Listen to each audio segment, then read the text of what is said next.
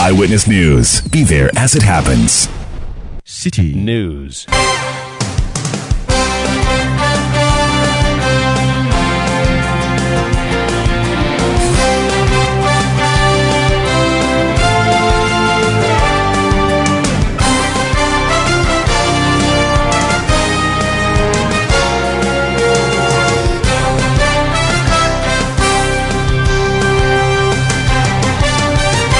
Hello, good evening. Welcome to Eyewitness News, coming to you live from our studios here at number 11, Dr. Martin Loop in Adabraka in Accra. My name is Selorm. Adonoo. Tonight I'm here with coming up over the next 90 minutes. International Economic and Research Consultancy Group Economic Intelligence Unit predicts NDC is likely to win the parliamentary and presidential elections of 2024. We will share with you relevant portions of their 32-page report. Also on Eyewitness News, civil society organizations in Ghana in the education space petition the IMF board to remove what they call brutal expenditure cuts in Ghana's basic education sector, arising from Ghana's bid to meet conditionalities for its IMF's application. Details later. Still on Eyewitness News, on the never-ending saga of the Frimpong Boateng Galamsey report, the Ghana Integrity Initiative calls on President Akufo-Addo and anti-corruption state institutions to swiftly act on report. More on this later. Stay with 97.3 City FM on more on this and other stories on Eyewitness News. And in business, Ghana Institute of Freight Forwarders calls for a review of removal of discounts on benchmark values. There is more in business a bit later on in the show. Eyewitness News is live across the country on all our affiliates and around the globe at citynewsroom.com. Your comments are welcome via WhatsApp line 0549 986 996. You can follow me on Twitter at Selorm Adonoo. Our first story, we take our first story now, and our Kosia will have that. The National Democratic Congress is likely to win both the presidential and parliamentary elections in the 2024 polls. This prediction was made by the Economist Intelligence Unit, EIU, in its latest report released today. The unit cited poor governance and economic hardship as being largely the deciding factors for the expected voting patterns. EIU, however, noted that irrespective of who retains power, it expects Ghana's policy to continue to focus on ensuring macroeconomic stability. It also noted that a new government will face similar economic challenges its predecessor encountered.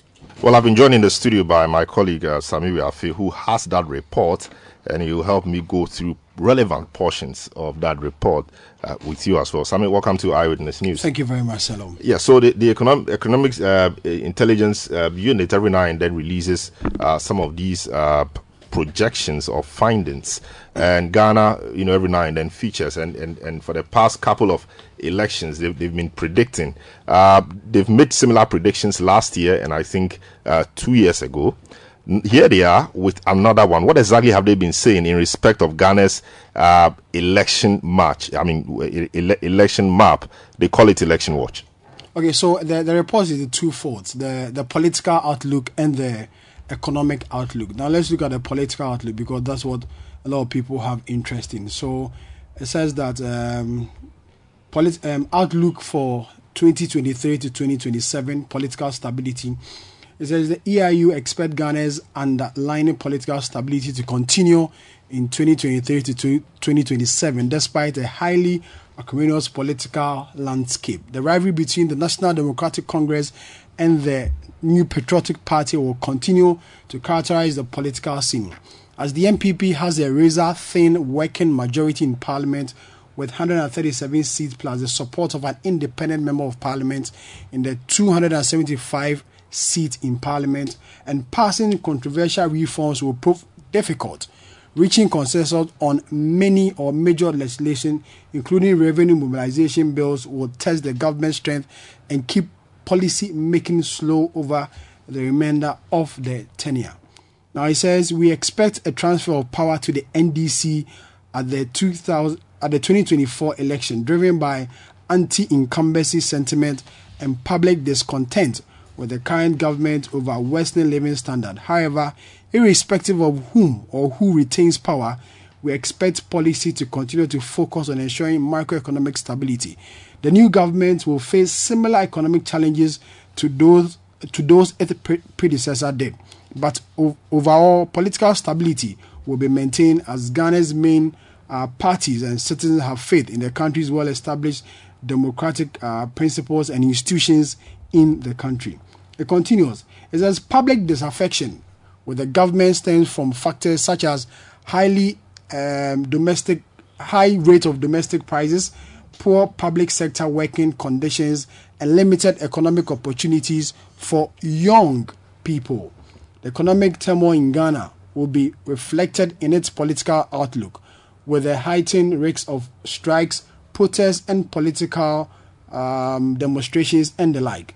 Demonstrations will be mostly non-violent and concentrated in urban areas, but could temporarily disrupt business activities. In November 2022, hundreds of protesters marched through Accra, the capital, to demonstrate about falling living conditions caused by the ongoing cost of living crisis in Ghana. Specifically, rising inflation. Similar protests is likely in the near future.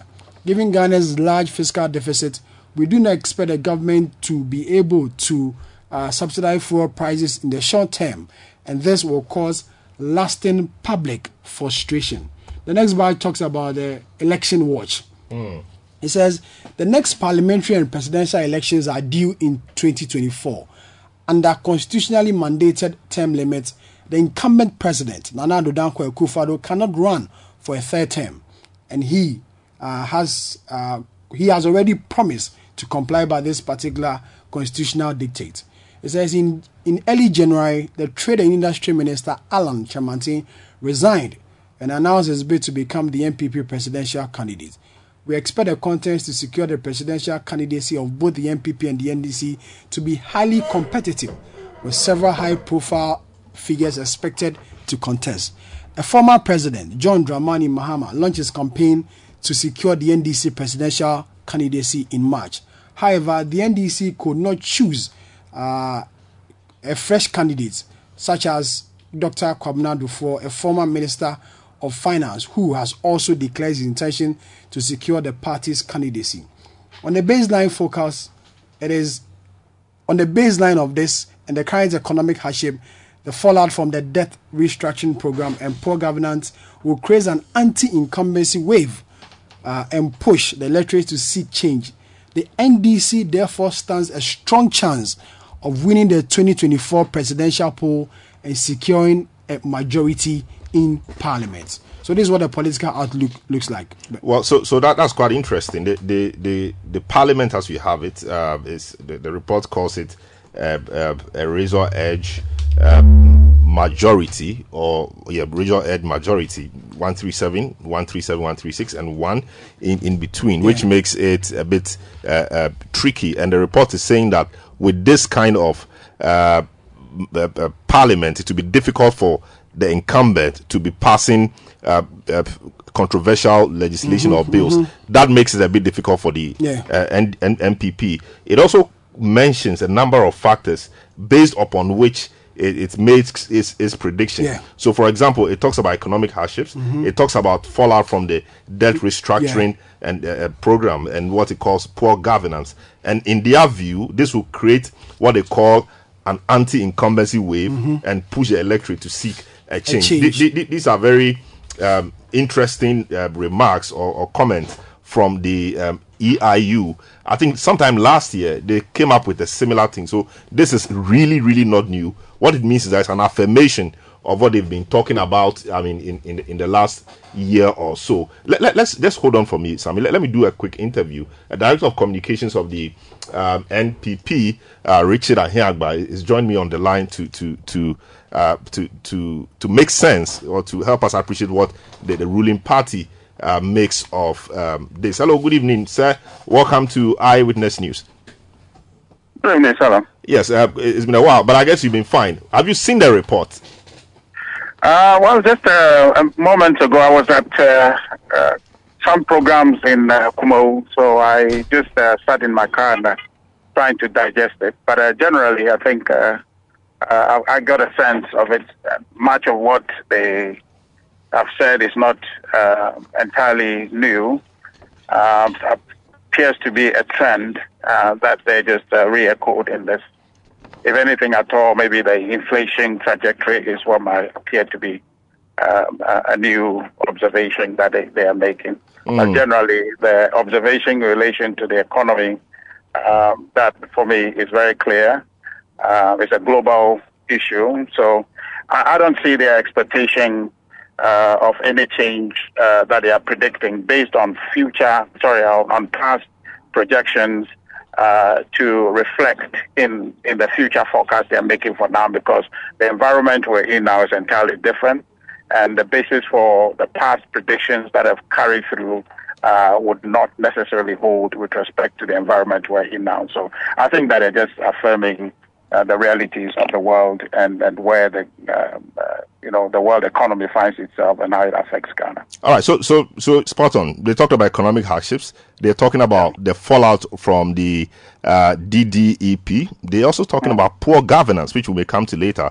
And they feel that this will create an anti-incumbency wave and then push the electorate to seek a change. But just to dilate on that a bit, we have a DDEP that I'm not sure to say we've concluded, because we've had talks about pension and all of that. We have pension bondholders, threatening to resume picketing soon. We also have school feeding caterers on strike. We have banks posting poor figures at the last count. And so far a number of them are in the negative, really.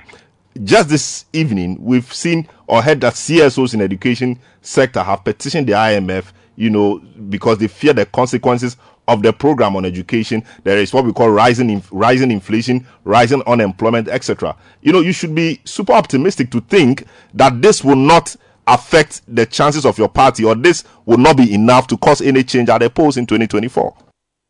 Right. So you have to consume the report in context, right?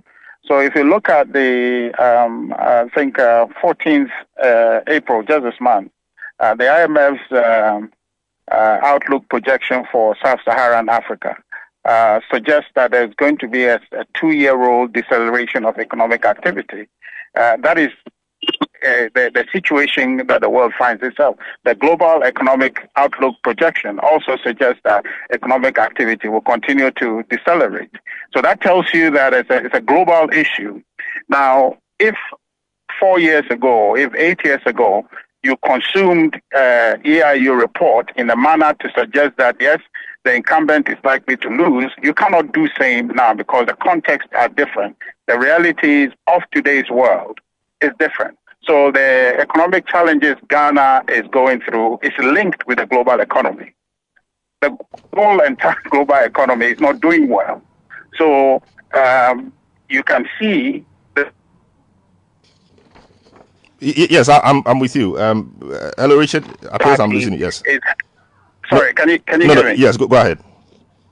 So what I think that is a challenge and for us as a party is how well we get our communication aligned for Ghanaians to understand. I think we've done quite a good job, but our opponents also have done a negative good job on the propaganda to try to create the false impression that our economic situation is isolated and is a matter of misgovernance, it's a matter of mismanagement, which is entirely not true.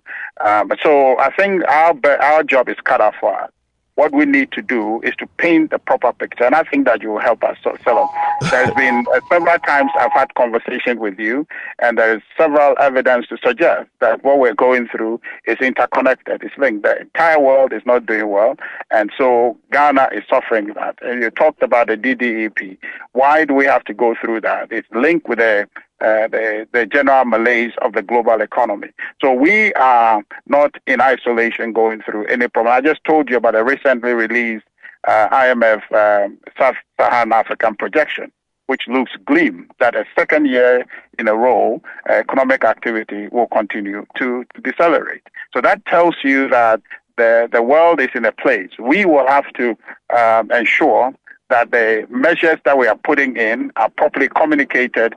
That shows that we are advancing the economy in ways that will get back in the shortest possible time. The issue of the DDEP, as you said, the conclusion of the IMF deal to give us the occasion to attain macroeconomic stability as soon as possible remains the objective, and government is working towards that direction. In the report, they talked about, cost of living as being one of the challenges, inflation. And they expect that inflation will continue to rise and only start easing up probably in 2024. But you see, that projection cannot hold because for 3 months in a row now, inflation has been dropping. And in fact, the recent data suggests about 7.8% drop in inflation. So inflation has started easing even now, right? So the uncertainty of the global economy is weighing into the challenges we are facing, and I think that Ghana will do just fine as far as the leadership of the economy is concerned. The MPP, we are laser focused on what the things we need to do to make sure Ghana pulls through this difficulty as much as possible in the shortest possible time. So I think that what the point I want to make, Selorm, more critically, is that the consumption of this EIU report has to be in context. And it's not a naturally occurring projection that one will have to take, that if they suggest that the NDC they expect the NDC to win, it will be the same as it has always been, because we have intervening factors this time that never existed back in the years when they were making this similar prediction, when you naturally would believe that, okay, well, maybe you'll follow based on what I see. So there's a global, you try to make the point about global issues impacting, countries, etc. But countries are impacted differently, and our local context or our local situation must be placed in its proper context. We have a situation where, in our case, we have consistently borrowed, and so what we are suffering now is a consequence of the debt that we have accrued. That is one. We have a situation where cost of living is high. You've mentioned that. There's rising unemployment. There's generally a crunch to the extent that there is likely to be social unrest. We've seen that with the how do you call them, the school feeding caterers. The report says sometime in November there was a massive demonstration in Ghana, owing to cost of living, etc. So these are the local circumstances that will impact the election. Of course, all the argument about the global situation, fine, but we live in a global world, but we are Ghanaians, and so we feel pinched by our local situation, and so it is on the basis of that the electorate go to the polls to make a decision. And the point the report is making is that you are likely to be punished as a result of all these things. Some of them externally, induced, others to, internally inflicted. Well, certainly, I don't disagree with everything you have said, but I'm only letting you know that you cannot divorce everything you have just said from the situation that we're in now. And I'm not even using that as a basis to excuse that we'll win or will not win. But I'm only telling you that our context, the global context, and in the consumption of this report must be done in isolation from how you've consumed it in the past, right? So the factors that have occasioned this economic situation is not induced internally. It's not an internally generated factor that there's evidence of mismanagement. No. And that's why I told you that what we need to do and probably invest in more, and with your help to be able to do, is to say the facts as they are. And even now in this conversation, we need to peel out the issues and say, where did things start going wrong? And I've made this point, and I think we have made this point broadly all along, to say that if you take 2017, 2018, and 2019, the trajectory of Ghana's economy was on a growth path. The economy has been growing. Okay? And then the evidence of change exists for you to see where the turnaround downward occurred. And that was 2020. So the consumption of this report must take into account that, yes, there is an expert management of the economy in a direction that is appreciable. in a direction that was creating jobs. And even now, the job issue that you've talked about, yes, there's a need to create more jobs, but this economy, even in this difficulty, continues to create opportunities for young people to find jobs through entrepreneurship. This project where the government is investing to see some 1 million young people become job creators rather than job seekers is something that will materialize, and when it does, will give us a boost. So if you look at the trajectory I just painted for, okay, and where we are, in fact, if you look at 2021, okay, when COVID eased a bit after 2020, you saw that this economy picked up, and 2021 recorded about 5.36% GDP. The last quarter of 2021 gave us about 6% GDP growth, which showed you that a boost momentum had picked up, and going on into 2022, this economy would have continued to grow. And then something happened. Again, explaining that it is not a management issue, it's not a management deficit, but it's an external headwind that the economy ran into, which is the Russia-Ukraine war. And this account is verified. This account is corroborated by other economic circumstances published across the world. So you saw that we started again with a double effect of COVID and the Russia-Ukraine war. The economic growth that we recorded in 2021 very well started slowing down again. Very well. I get all of that. So I mean, listeners are making the summary for themselves. Yeah. So your good friend Felix Kwachi is on the line, but let me just put one more question. Then we'll bring him to the discussion. You talk about the fact that we need to state the facts as they are, and it appears that you never take blame for anything happening really, and that has been the concern for many Ghanaians, that your government never takes blame for anything. So, for example, you are quick to mention external factors, COVID, RU war, etc. But we also know that when COVID hit, we made quite some good money, and we all know what was in the COVID audit report, how COVID funds were given to political, functionaries, activists to run elections. We saw all of that in the COVID report, which was commissioned by your government. We also saw the instances. You said it wasn't due to mismanagement. We also saw the instances where our own president flew very expensive jets. I'm making a statement, and based on the statement, I'll put a question through. So we also saw instances where our own president, traveled in expensive jets, etc. Contrary to advice of many well-meaning Ghanaians. Now we are back to what he should be traveling with, because we've hit a difficulty. So I'm at a loss when you tell me that it is not a mismanagement issue. We should construe this purely as an external matter. Especially when your government has benefited from funds than any government in our history. So, for example, when you were coming to government, you had the 10 fields were not in the last government. You have proceeds from the 10 fields, for example, giving you billions. Indeed, the latest report suggests that we have made more money, in the last count than ever before in our oil find or in our oil proceeds. That is a lot of money for you. But what we have seen, according to a lot of people, is mismanagement, which has really brought us to this place. So, what do you say to this? Selorm, everything you have just said is a narrative the NDC keeps, churning. No, it's not true. The NDC didn't commission the Auditor General's report on COVID. No. I'm saying everything you have said. I mean, we know the Auditor General put the report, so that's a separate matter.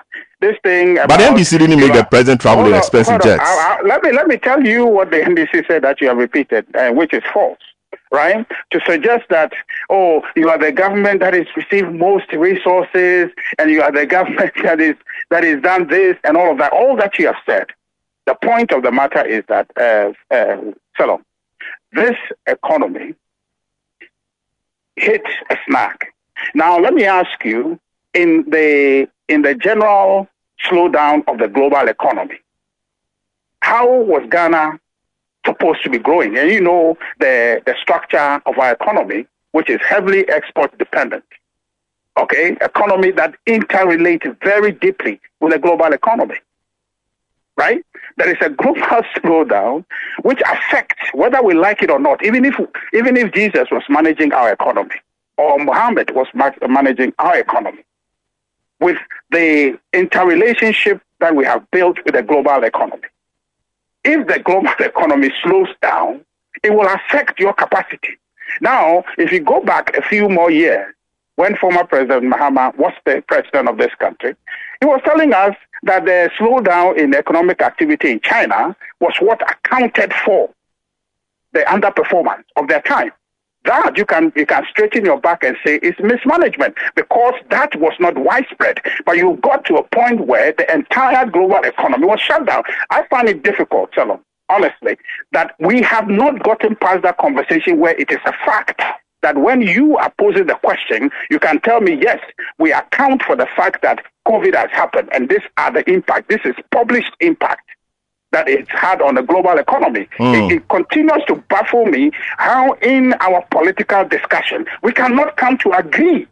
Very well. This and that is a fact Very well. of the impact of COVID. Let me just hang up for you. So the point is that every time I have to repeat that for you, and then you end up telling me that you don't see me accepting blame. What is the blame you want me to accept? That the economy was growing in 2017, that the economy grew in 2018. But Richard, that assertion is even being challenged. Hold on. Is that the blame you want me to accept? That I am saying that the economy grew 3 years in succession, and then 2020 happened, COVID happened, and everything went down the tubes. Is that a blame you want me to accept for COVID? You want us to accept? No. So that let's we can have this conversation, accepting the fact, and then moving on, so that it puts us in a place where Felix on the line right now should tell us what is it the NDC is going to do to remedy. Very well. So Felix is on the line, really. I want you to hear him. What I want to say. I want you to hear Felix. I want you to hear Felix. So let Felix tell me what he will say.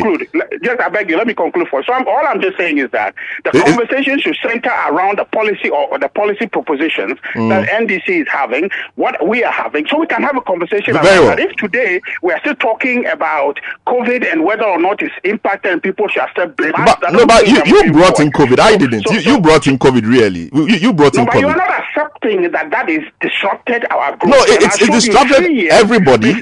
It's disrupted everybody. No, but it's affected people in degrees. So the economies with underlying, challenges suffered most, like ours. That's the point.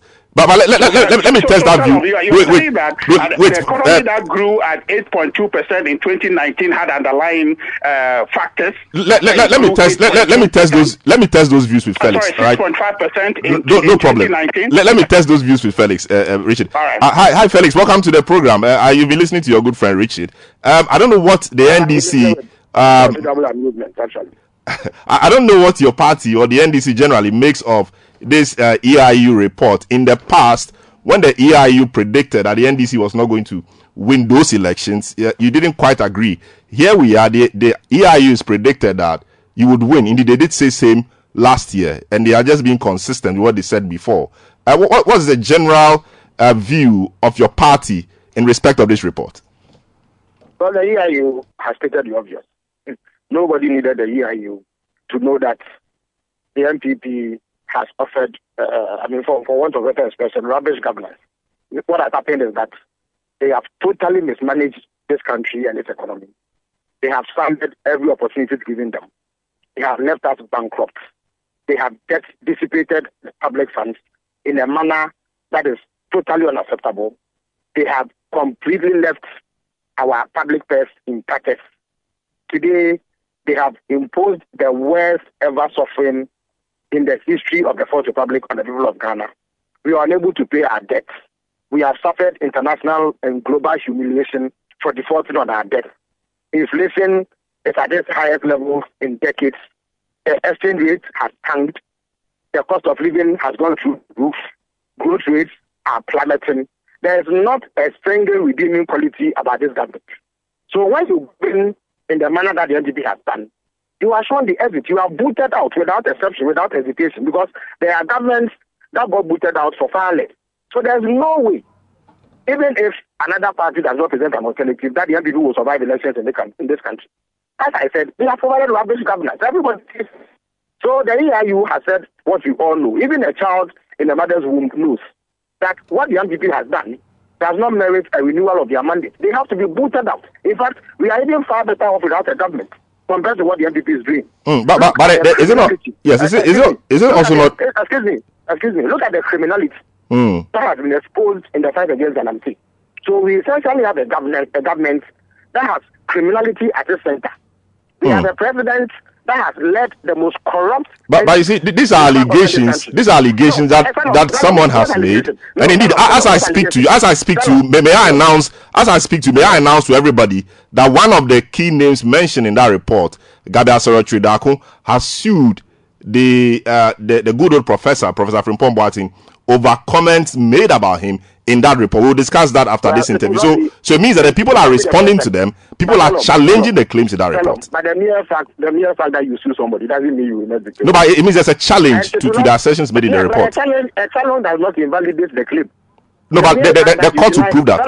Selorm, if I said you were a man and you claimed you were a woman, the mere fact that you said you were a woman does not make you a woman. No, but that's being very simplistic, Felix. But it is the simplest example I can give.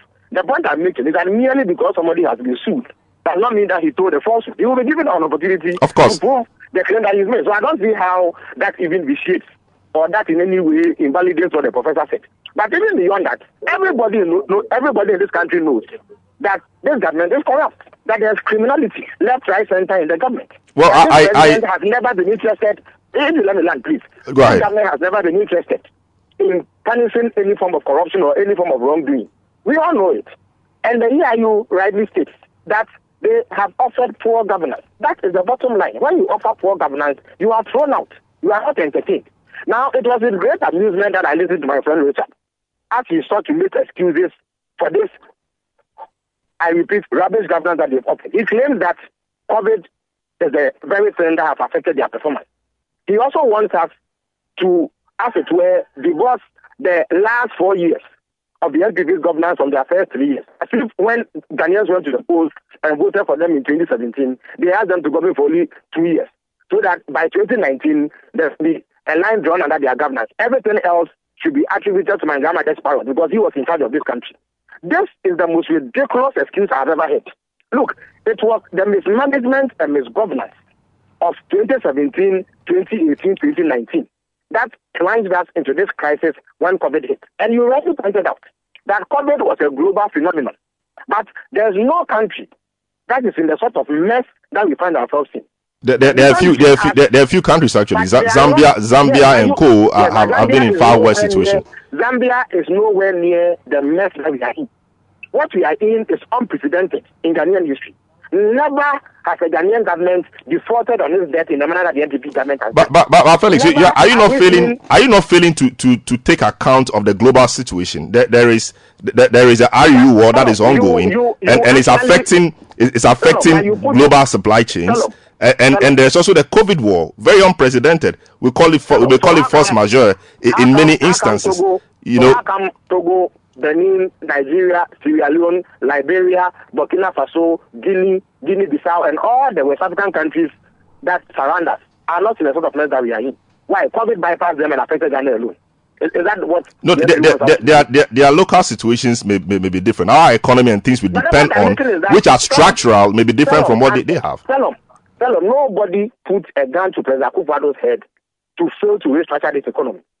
He himself promised in 2017 that he was going to transform our economy in 18 months.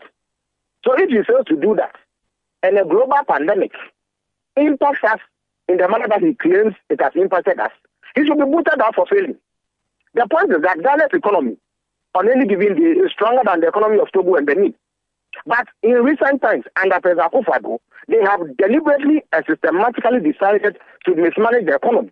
Why? They have put a gun to President Akufo-Addo, Alhaji Bawumia, and Konofrate's head to borrow to the extent that they've done. Did we not caution them that they were borrowing too much and that it was going to have adverse consequences for our economy? What did they tell us? That they had the men, and that they were brilliant, and that they could do what they believed was right for the Ghanaian economy. That borrowing is what has plunged us into this catastrophic situation. So there's a accept responsibility. It was not the IMF that asked them to go and borrow. How did COVID contribute to the borrowing? They borrowed because they thought they needed to win the election at all costs. And you rightly pointed out that when they indeed borrowed, they shared the money like confetti among political activists because they wanted to win the election. That is what they did. Yes, the EIU. The funds we got, they squandered the money that we got. The EIU. Yes, the EIU too has been consistent in one thing. The EIU, at the last time, sometime last year, mentioned the fact that the NDC stands a strong chance to win, likely to win, but they may want to revitalize the ticket or revitalize the NDC. Must try to revitalize its prospects with a fresh candidate. That's what they said the last time, and you disagreed.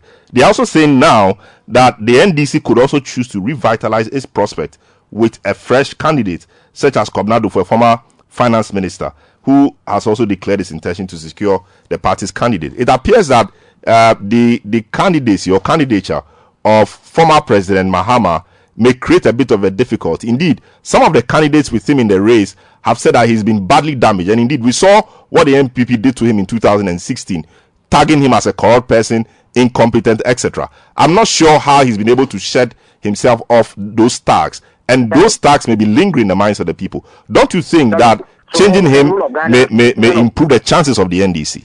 So the rule of Ghana prefer those in the NPP who have favored this rubbish government.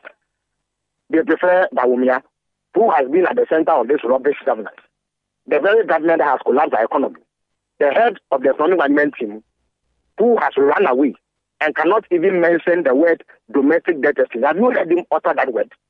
He is so humiliated, so disgraced, so exposed as an economic charlatan that he cannot even mention the very word he used to mention when he was in opposition. They are telling me that the people of Ghana prefer the man who has supervised this rubbish governance to President Mahama, who has a far superior record to anything that the NDP can present. Is that what we are being told here? In any event, did President Mahama not defeat President Akufo-Addo in 2012? Was he not the same person who won the election? And when President Akufo-Addo eventually won 2015, what had not been said about him? Had he not been heavily criticized by the media and the people of Ghana prior to his emergence as president of Ghana in 2016? Very well. Then they can say whatever they say. But the point is that there's absolutely nothing that they can say about President Mahama that will stop the people of Ghana from throwing them out. And I repeat, they have offered rubbish governance. When you offer rubbish governance, you are thrown out. Your mandate is not renewed. And the results of that rubbish governance is seen by all of us. Very well. About it. Very well. So Felix, we thank you so much. And I guess your own parliamentary race is going well. We wish you the best. We'll talk about that maybe some other time. Very well. Thanks so much. Thanks so much, Felix Kwachi, who speaks, or one of the spokespersons for John Mahama. Is also running in the AAK constituency. Richard, just 30 seconds if you have any response. Just 30 seconds. Felix didn't answer any question you asked. Felix is skilled at just talking about things. He doesn't really answer any question. Very well. Then it means that there's no response from you as well. Thank you so much. Thank you so much, Richard. I wish you the very best in the Kumawu elections. You have a response to nothing because you didn't say anything. We'll come back to you some other time. All the best in the Kumawu by-election. Thank you so much for your time this evening. Thank you, Richard, all the best, yes. Eyewitness News on 97.3 City FM. We'll take a short break. When we come back, we'll tell you what Gabriel Sorochidakun wants from Professor Frimpong Boateng. He has sued him in court. Don't go away. Eyewitness News. Be there as it happens. Let your voice be heard on Eyewitness News on Facebook at facebook.com/City97.3, Twitter at twitter.com/City973, and Instagram at instagram.com/City973 with the hashtag Eyewitness News. Eyewitness News on 97.3 City FM. Your comments have been coming in drove. That is Alex Ruin in the UK says John Mahama will win the election 2024. MPP failed us. Alhaji Hamza from Pig Farm says it is a fact that the MPP is going to lose the 2024 elections based on the poor performance of the economy, high cost of foodstuff, inflation, corruption, reckless borrowing, and many other factors. You say this one from Lottie Jones in the Suom says this is not something new. Every suffering Ghanaian knows that GM is winning the 2024 elections. Daniel Akpaliok from Sanema says the supposed revered economic giant and messiah, Dr. Bawumia, has gone into hibernation at the time Ghanaians need him most. I think his economic lectures are needed today than ever. Jones Aduboy in La says, good evening, Selorm. Richard and his MPP party can tickle themselves and laugh. Ghanaians have tasted both NDC and MPP. The difference is clear. Corruption and the mismanagement of the MPP supersedes every government in history. Prince in Hohoi says, as human as we are, I don't expect the MPP to accept the report. Neither would NDC refute it either. Yes, so the Frimpong Boateng Galamsey report matter doesn't appear to be going away. Today, the Ghana Integrity Initiative is actually calling on the president and anti-corruption state institutions to swiftly act on the report. We will deal with that in a bit. But Gabi Asoro-Kyerdaku, one of the key names mentioned in that particular report, has now proceeded to the court. He has sued the good old professor for defaming him more or less, and he is asking for some things from the court. My colleague Fred Jabano is in studio to help us appreciate what Gabi Asoro-Kyerdaku wants from the good old professor in court. Fred, welcome to Eyewitness News. Thank you. What does Gabi want from the court? So, Selorm, this particular case suit Gabi has filed in the court stems from two things. The Frimpong Boateng report presented to the Chief of Staff, and then a response to Gabi Asoro-Kyerdaku after his interview with us when the report was leaked, or we cited the report and published. Okay. So these are the two reasons why Gabi Asoro-Kyerdaku has gone to court to sue Professor Frimpong Boateng. And in the suit, Gabi Asoro-Kyerdaku is saying that per what Frimpong Boateng put out in his report and his response to him, it's portrayed him in a particular way. He's listed about 7 ways this report and the later write-up has portrayed him as. The first thing he says is that the Professor Frimpong Boateng in his write-up and the report portrays him as a saboteur. He's also saying that he's been portrayed as disloyal. He's been portrayed as someone who is a law to himself. He's been portrayed as someone who is an obstruction to the fight against Galamsey. He's also saying that he's been portrayed as someone who acts with impunity and acts to obstruct justice. So these are some of the things Gabi is saying Frimpong Boateng has described him as.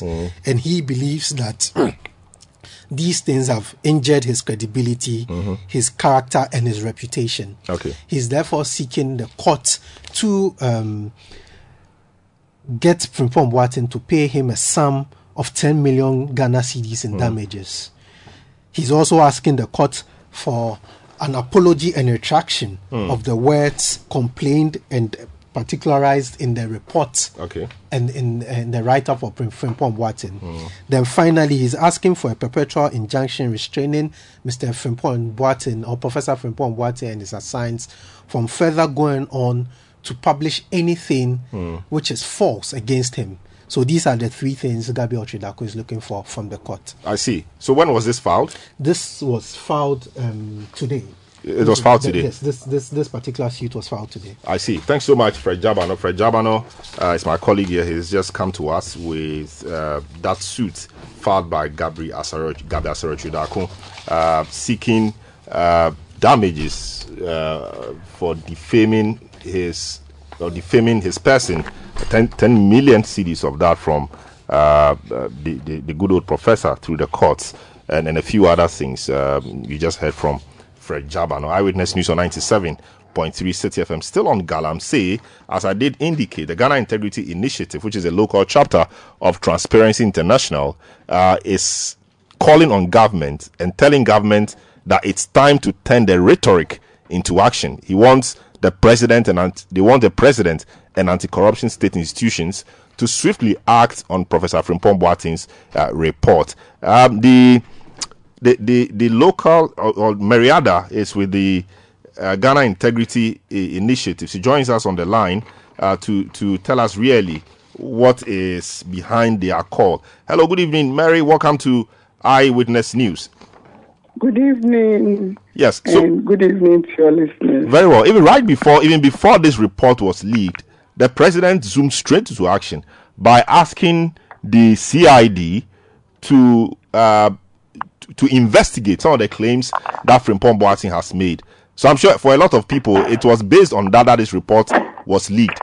And essentially, I mean, apart from the details, the things in the report are not very new. There were things Professor Frimpong Boateng alluded to in interviews. For example, saying that people at the Jubilee House and the party itself, frustrated his efforts at dealing with the Galamsey problem, and now they themselves are now involved in it. It was based on that the president directed the CID to deal with him. So what again do you want the president and the state, anti-corruption state institutions to do? Because work is already ongoing. All right, so let me quickly say that, as you indicated, it is the fact that most of the issues came to light just because Professor Frimpong Boateng, after submitting his report and perhaps maybe he had not received any feedback, decided to speak to the media. And that was the point when the president decided to institute an investigation and ask the CID to do so. So the question we should be asking is, why then? But then that is beyond the point. We say above and beyond all the things that has happened, we know for a fact that our president has indicated that he is putting his presidency on the line to ensure that the fight against Galamsey is won. Unfortunately, over the years, since he came into office 2017, and ever since he made that statement, we have not seen significant progress in the fight against Galamsey. Again, we have seen some when there has been advocacy around the issue, and when the army, during the Galamsey days, decided to do something about it, there were some gains made. Unfortunately, we have retrogressed in this fight. And as a people, we should be very worried. We should be worried about the future of our water bodies and where we would, even our own existence, because this is a problem that could pose challenges, health implications, and even on all the other things we haven't spoken to. But then we are saying that when an individual who was given a position to do work presents a report to the president, we believe that some action should have been taken on it. Today it hasn't. He has come up with a report where he mentions certain individuals. Yes, we know some of the individuals can take some action, but I believe, and as GRI, we also believe that it is incumbent on the president to investigate some of the issues of abuse of power, influence peddling. I hear some people are going to court. Yes, that is good. But then let us put together an investigative body, independent, not parliamentary this time, but an independent body that has all the experts, including you, the media, civil society, and everybody else, to sit down and interrogate this issue. Because people have been mentioned impugning the legitimacy of the presidency because specific individuals were mentioned. Let this committee sit, let this committee interrogate the issues, and let it come up with findings that would then clear the cobwebs in our mind. Very well. I believe that would be very good for all of us. Yes, but Shraj has already been petitioned, and Shraj is promised to do a good job, unless you do not trust the competence of Shraj in this manner or in this matter. You see, we are actually going to Shraj and also the OSP. But there's already a petition before Shraj. We know that. And you are a lawyer, so you should know that we could do joint applications, and that is done and would be done. And we are going to the OSP as well, because we believe that in our space, some issues have been mentioned which deserve interrogation. And we would definitely be the better for them if we have all the state institutions up and doing, working on this matter to bring closure to it, because we all need it. And I believe as well that the recommendations that would be posited would also then determine perhaps a better strategy going forward in the fight against corruption. Oh, very well. Thank you so much, Mary Ada, with the Ghana Integrity Initiative. Thanks so much for your time, and we'll be watching the space and see how this matter pans out in respect of what the Ghana Integrity Initiative intends to do. Eyewitness News on 97.3 CT FM. Now, some CSOs in the education space are also acting in respect of the difficulties in the economy. They have petitioned the IMF on expenditure cuts in Ghana's basic education sector, and they say that a number of things, should be Ghana should be exempted, or the country should be exempted from a number of things which they think were part of the negotiations of between the country and the IMF, mainly conditions precedent before Ghana gets that board level approval. And so we've been joined on the line by Dr. Ayifa, who is Deputy Country Director of Send Ghana, to help us appreciate really why they have had to write to the petition, the IMF. Good evening, sir. Welcome to Eyewitness News. Was it so important to write to the IMF rather than dealing with your government, arming your government with all these points so that this would influence their negotiations with the IMF? Thank you, my brother, and good evening to your cherished viewers. Yes, you are right to ask the question as to whether we need to deal with IMF or we need to deal with government. Of course, you do understand that we have been dealing with government as CSOs. We are a key actor as far as our development is concerned. But the fact is that considering the way things are now, it's not really about what government says, it's about what IMF says. And if I need to step back, IMF traditionally has really not been so much involved in the social sector so much. I mean, for them, their preoccupation is to look at issues of balance of payment and whatnot. But fast forward from the 2011 coming, because of the fact that people have tended to see that any time there's an IMF program, in fact, not only in Ghana, but there is evidence out there, it is mostly the social sector, which includes education, that suffer. If I should give you an instance of 20, let me don't go back, but let's look at 2009, when government was in an IMF program. There are a lot of publications out there that actually prove that education suffered severely and other social sector. A number of Action Aid did some study that really suggested that there were huge cuts, one, in general education expenditure, but in particular, that caused delay in even get fund payment because there were reductions in allocations, payment to get funds, and the like. And in fact, we are witnessing same this year. And what we are seeing is clearly an indication of, because of some of the conditions that IMF is actually pressing the country to adopt. What we've seen is that there's cut in our education budget allocation. And if you look at the medium-term framework for education in particular, you see that consistently there is a drop. If you look at the education sector budget, Ghana as a country, but of us being part of global partners for education, there's a commitment that in 2021 we committed as possible to have as 24% or so of our government expenditure going on to education every year. There's a minimum benchmark of 15%. So if we can't even meet the 24, we should meet 15%. What we observe is that there's a drop in Ghana's specific expenditure allocations to education. This year, we are calculating about 12%.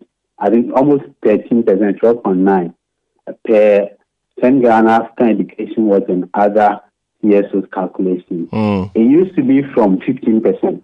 Very well. But yes, generally, I mean, the concern is that every sector of the economy appears to be suffering some cuts. So is it the case that the education sector should be exempted from these cuts? And how feasible would that be?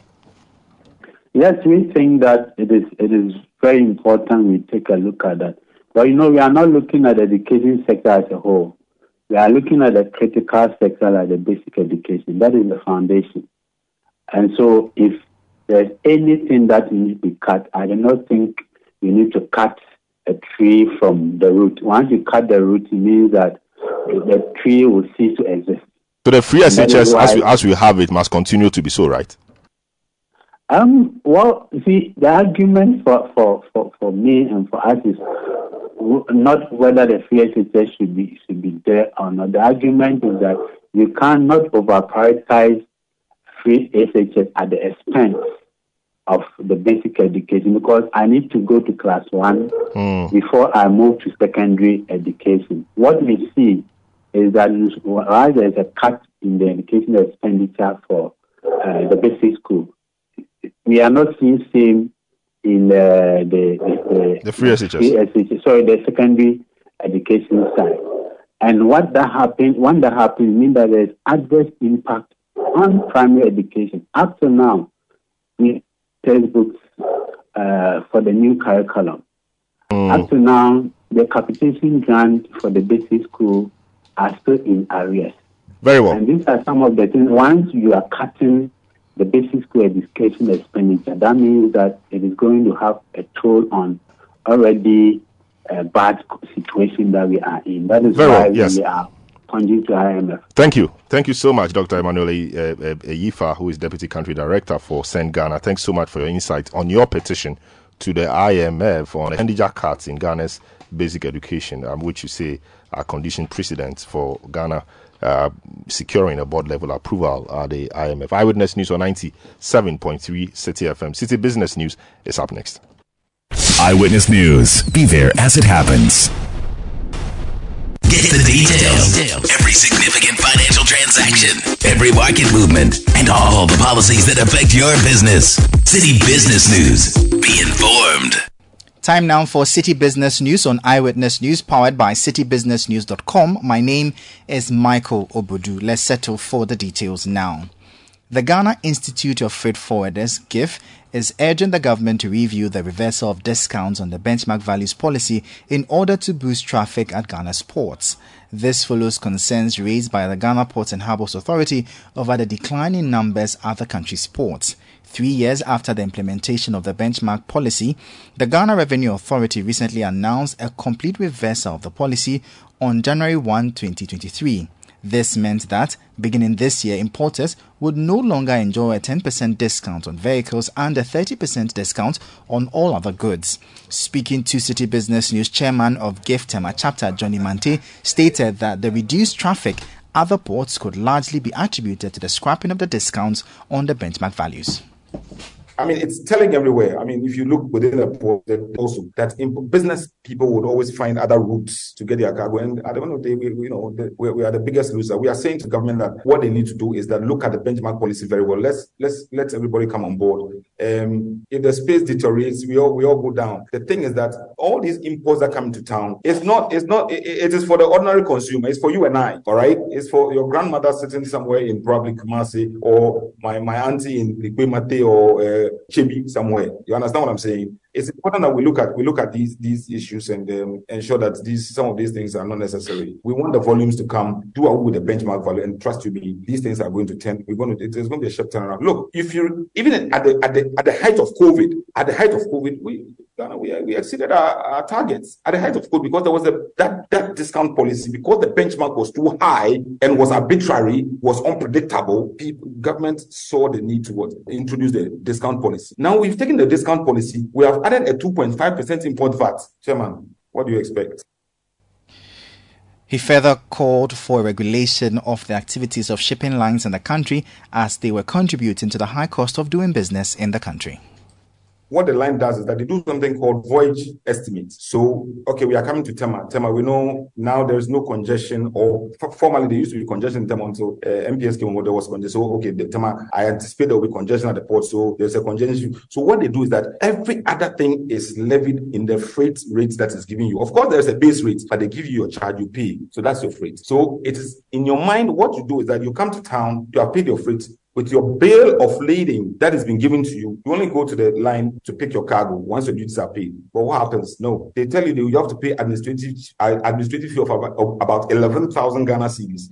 Don't forget, this is not even in cedis. It goes up every day. It's in dollars. And they have their own exchange rates. There is a Bank of Ghana regulation that tells us that nobody should levy anybody in foreign currency. But what they will do, they will levy you in dollars and then charge you in cedis. And no one is supposed to be paid. And we've made it clear in no uncertain terms that once you've paid your cargo, you get to tell them you don't have to pay all those charges. So all these charges, especially the shipping line charges, why do you pay cleaning fee for a container that you've loaded boxes of tissues, boxes of computers in a container? You come to town, you've paid for the charge, you come to Tema, you have to pay all these services as well. Chairman of the Ghana Institute of Freight Forwarders Tema Chapter, Johnny Mante. As part of efforts to ensure the implementation of sustainable banking practices, the Bank of Ghana is urging financial sector players to be transparent about environmental, social and governance (ESG) performance and report on progress towards sustainably meeting their goals. The central bank maintains that by integrating ESG criteria into decision-making processes, banks can create long-term value for both society and investors while promoting a more sustainable and equitable future. Here is the Deputy Director of Banking Supervision Department of the Bank of Ghana, Ismail Adam, making the call at the launch of the integrated ESG program by the International Finance Corporation. One of the key challenges facing the banking business is uncertainty, as I said earlier, and volatility of markets and economies. However, sustainable banking can help address these challenges by promoting risk management with a forward-looking view, as well as helping to build more resilient and sustainable economies. In order to remain resilient in terms of uncertainty, sustainable banking needs to focus on these areas. The key of them is risk management. We need to focus on understanding and managing the ESG risk, and also understand opportunities that they bring. And this involves assessing and monitoring social and environmental impacts of banks, investments and loans, as well as the potential and opportunities associated with these impacts. That was the Deputy Director of the Banking Supervision Department of the Bank of Ghana, Ismail Adam. That's all for City Business News on Eyewitness News. It was powered by your most comprehensive business website, citybusinessnews.com. My name is Michael Obodu. Thank you for listening. As always, please stay safe. Up next is Point Blank. Eyewitness News. Be there as it happens. You know your papa see that? And it's rickety car. Hey, papa! Papa! Bobo, so how your engine now? It is half man, half amazing. Thanks to Cause and you can feel better energy. Can't touch this. Actually, guys, so Sancho's engine just died like that? Yes, so somebody managed to convince him that there is a better engine oil than Quartz. And he switched.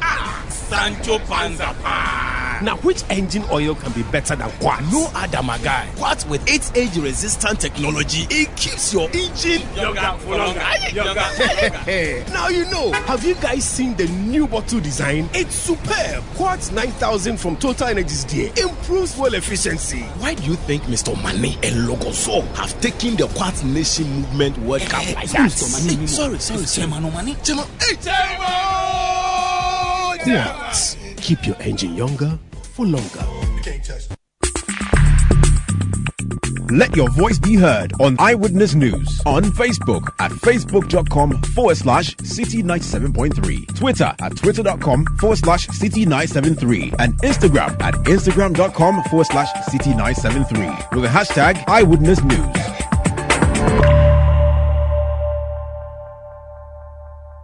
Eyewitness News. Be there as it happens.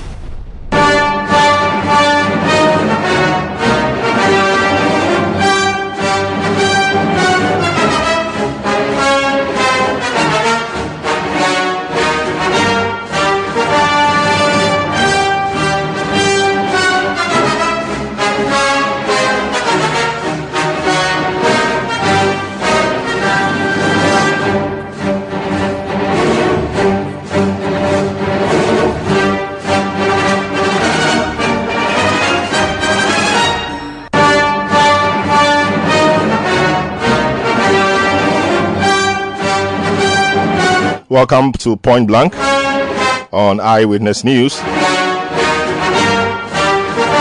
The NDC goes to the polls on 13th May 2023 to elect both a presidential candidate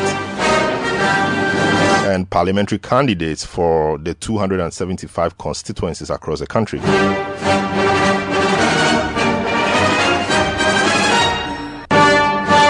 And as we've been doing, we've been trying to focus on some of the constituencies.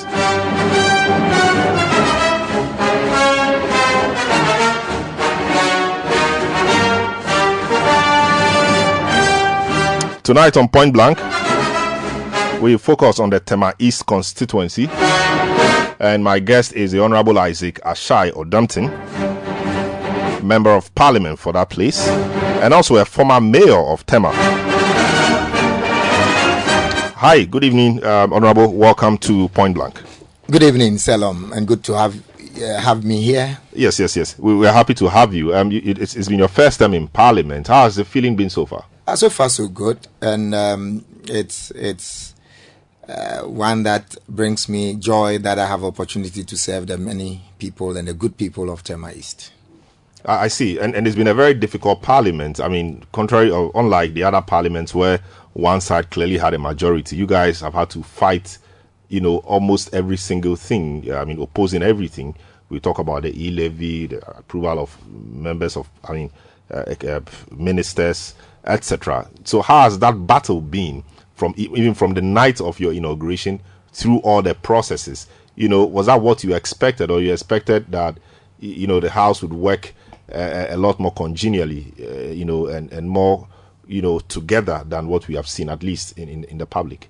Yeah, Selorm, I think that Ghana got a chance and an opportunity to helm its or her democratic credentials through a very strong parliament that should have provided the best of oversight, given the composition of the current parliament. Again, in the first time in the history of our country, we got government with a parliament and a speaker from a different party. And so these were iconic opportunities that should have given Ghana that enviable accolade of deepening what we call parliamentary democracy. Remember, our democracy is described as parliamentary democracy, and that is why when there's no parliament, then there is no constitutional rule. And so, again, fortunately for us, we had a speaker who wielded that high level of experience, one who saw it right from the beginning and had lived through, not just walking into the various parliaments that we have had, but he experienced both leadership in parliament as minority leader and as majority leader. And so I'm happy to be serving in the 8th parliament.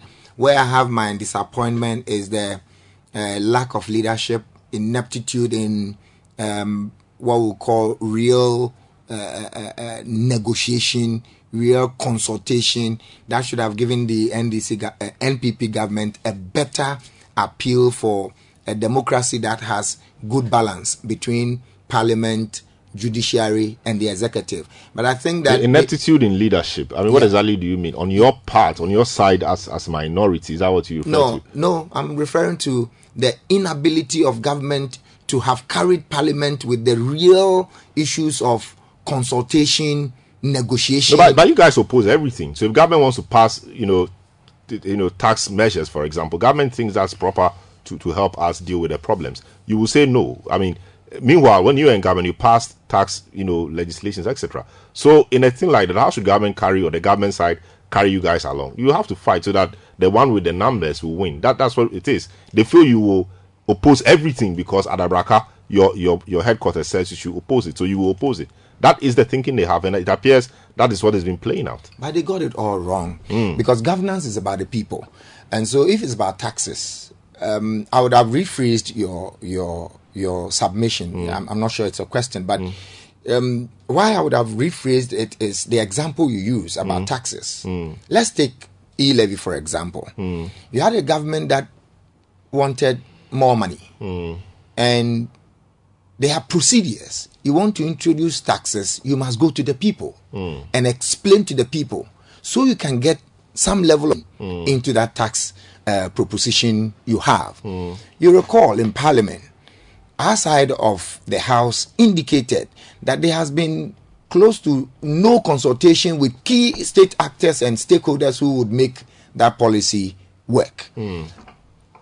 They thought they could have their way, just like when they had 169 in Parliament. And that is where I call them an inept leadership and a government that did not show a real sense of mastering the act of governance. Because, Selorm, you had 169, and so you can have your way at every point in time, at the expense of the people who gave you the mandate. Because if Ghanaian gave MPP the mandate, it was not a blanket check to say that because we voted for you, anything you want to do, go ahead and do it. But the people like this, and so they returned them to power. Yeah, they did. But our constitution is fashioned in a way that tells you that every year, come to the people's representative and tell them about what you want to do. And also account for what you have done. And we do that.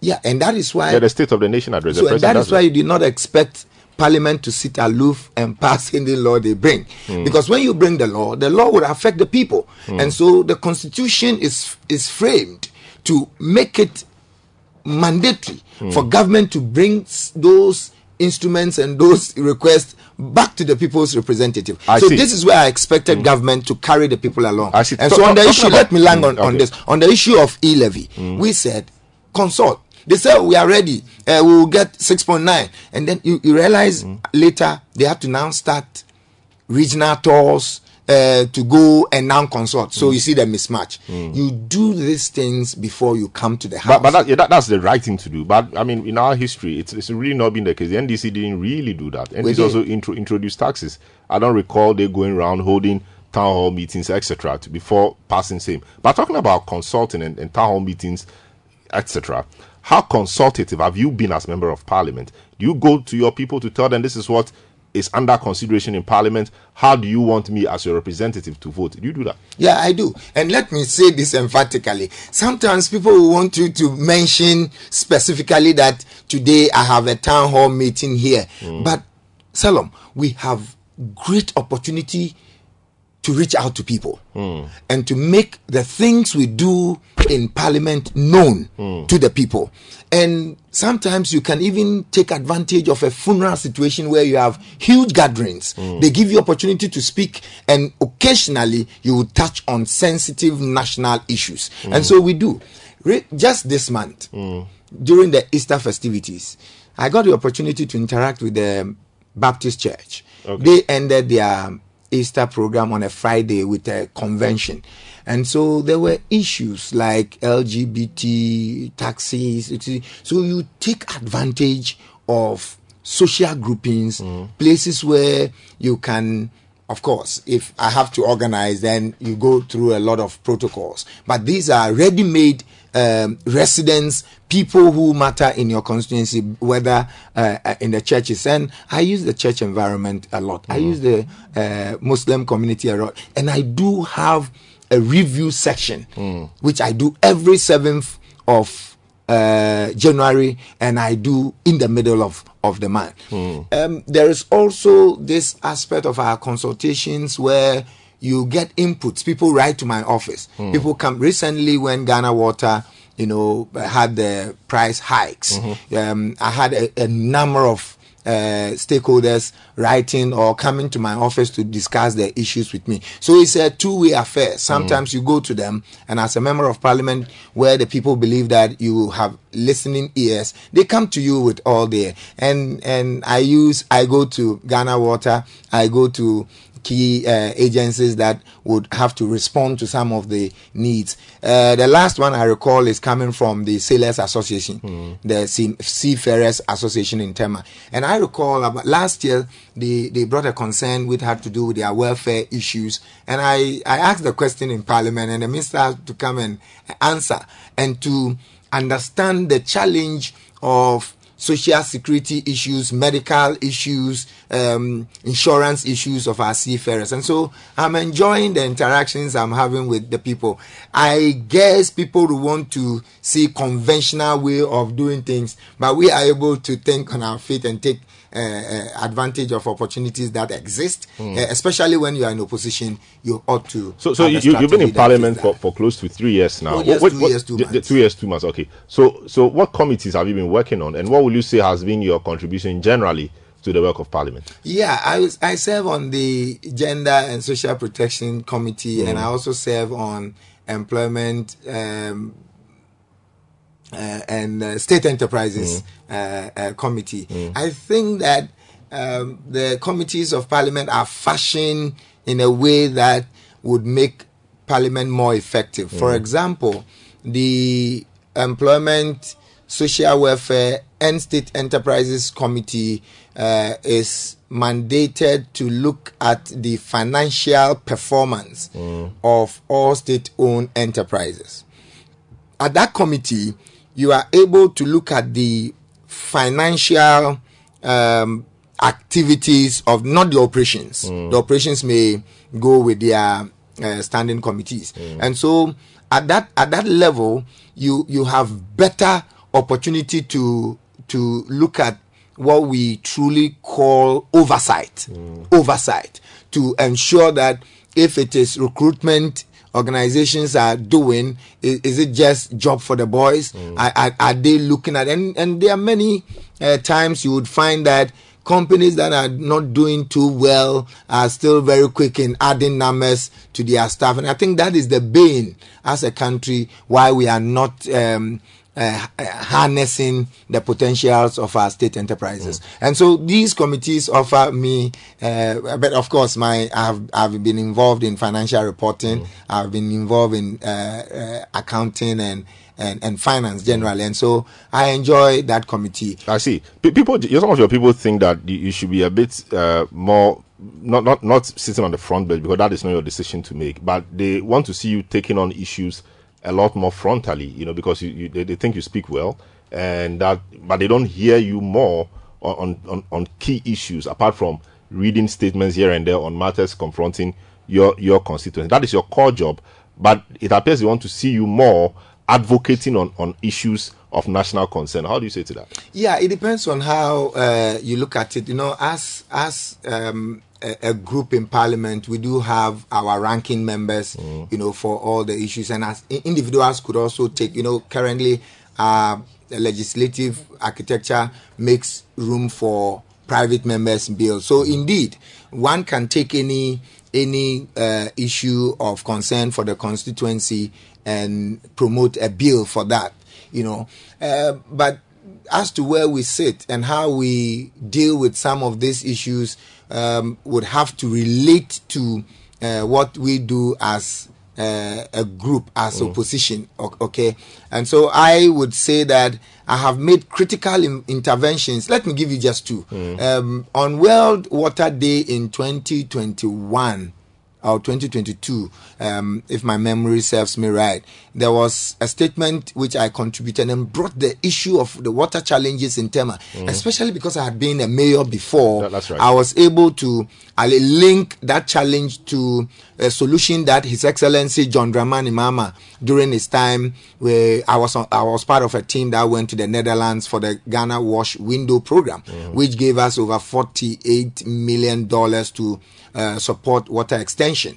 And that project was under the Ghana Water Company. At the time, current Tema West was part of Tema East. And so Ajekojo being a new settlement was key on our agenda. And Bankuman, a community within Tema East, was also talked about. Since I made that statement on the floor, I pursued it by the grace of God and by the well-meaning citizens who believe in the leadership of Ashai. I got about 2 kilometers of pipelines laid in the place. Yes, in the Bankuman area. Talking about water and sanitation. Talking about water and sanitation. People have talked about the deteriorating sewage condition in Tema, and so Tema East is part of that. You've been mayor, and now you are MP for Tema East.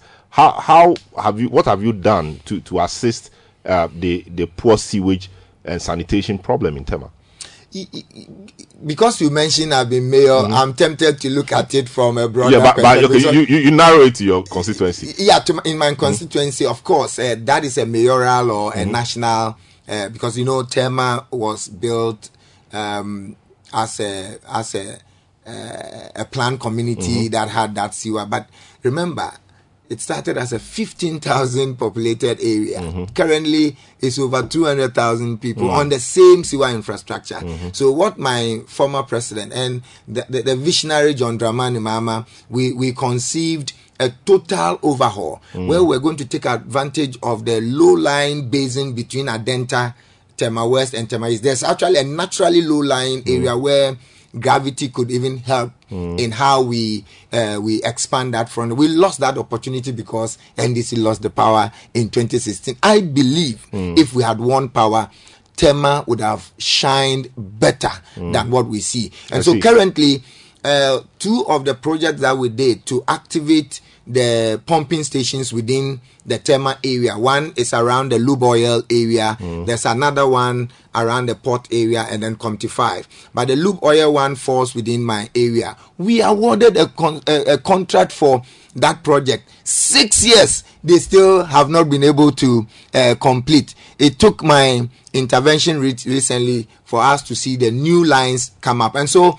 having that history is helping us at least. Do you live in the constituency? Because one of the things people have said is that you do not live in the constituency. Do you live in the constituency? Selorm, I'm the only MP with a permanent office in the constituency. The only MP. Not office. Not office, residence. Yeah, I live. I'll give you 3 places I have. I'm a native of Tema, born and bred in Tema.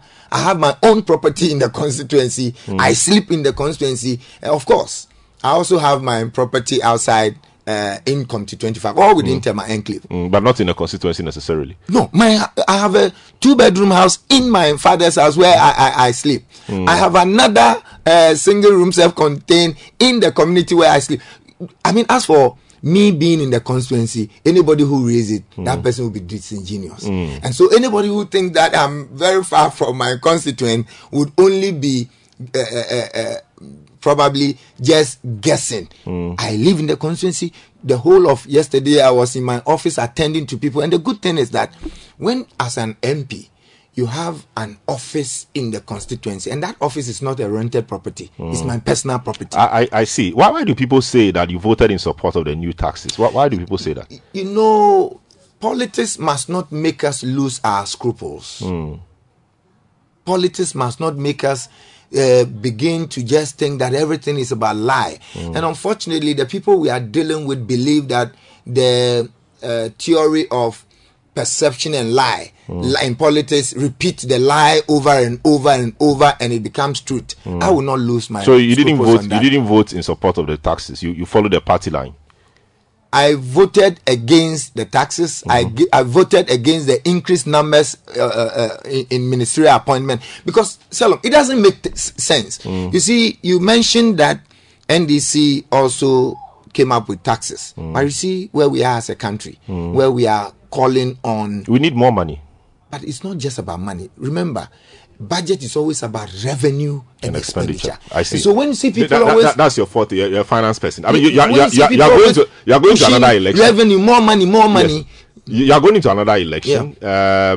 What will you say has been your single most important achievement as member of parliament for the Tema East constituency?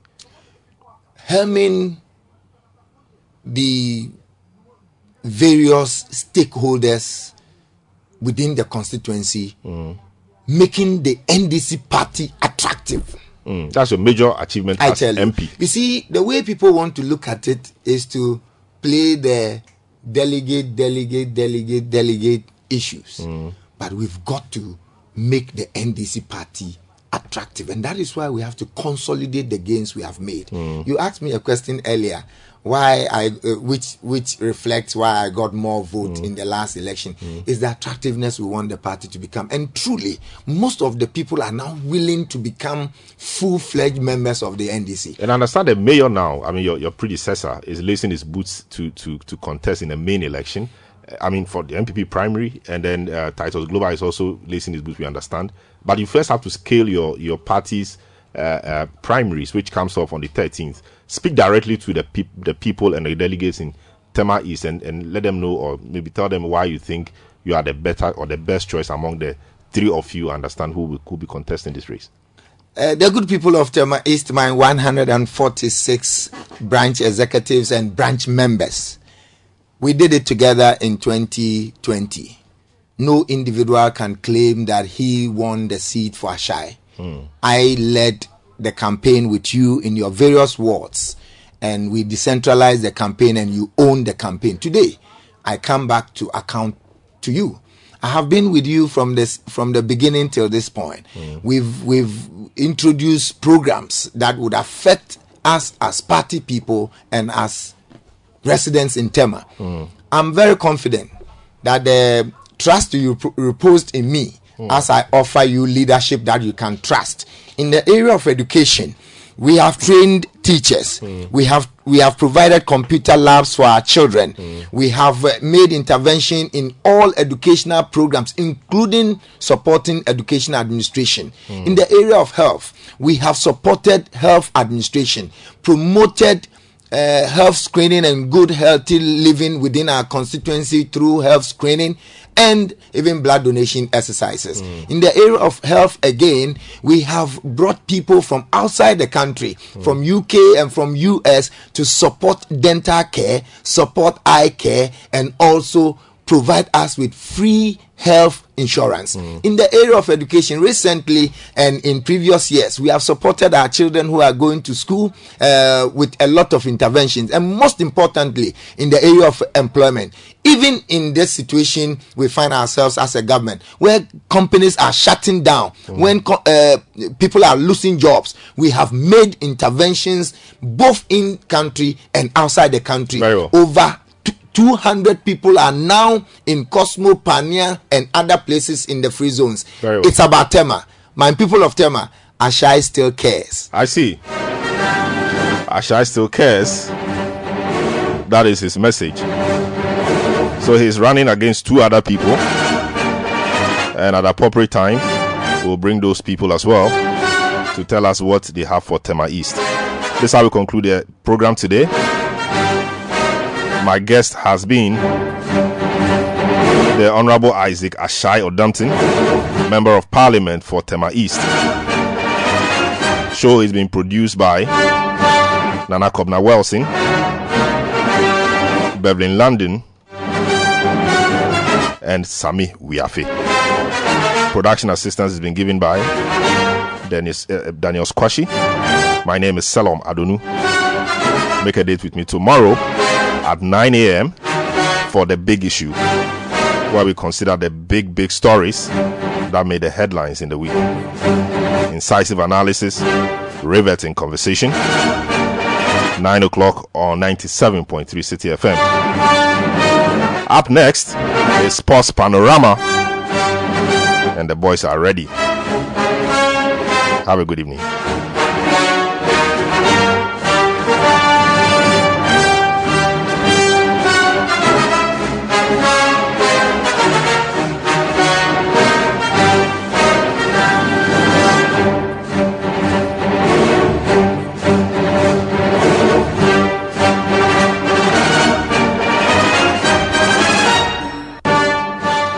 City News. We speak first. Reach our hotline on 0302-224959 and get interactive on Facebook, City 97.3 FM, and on Twitter at City 973.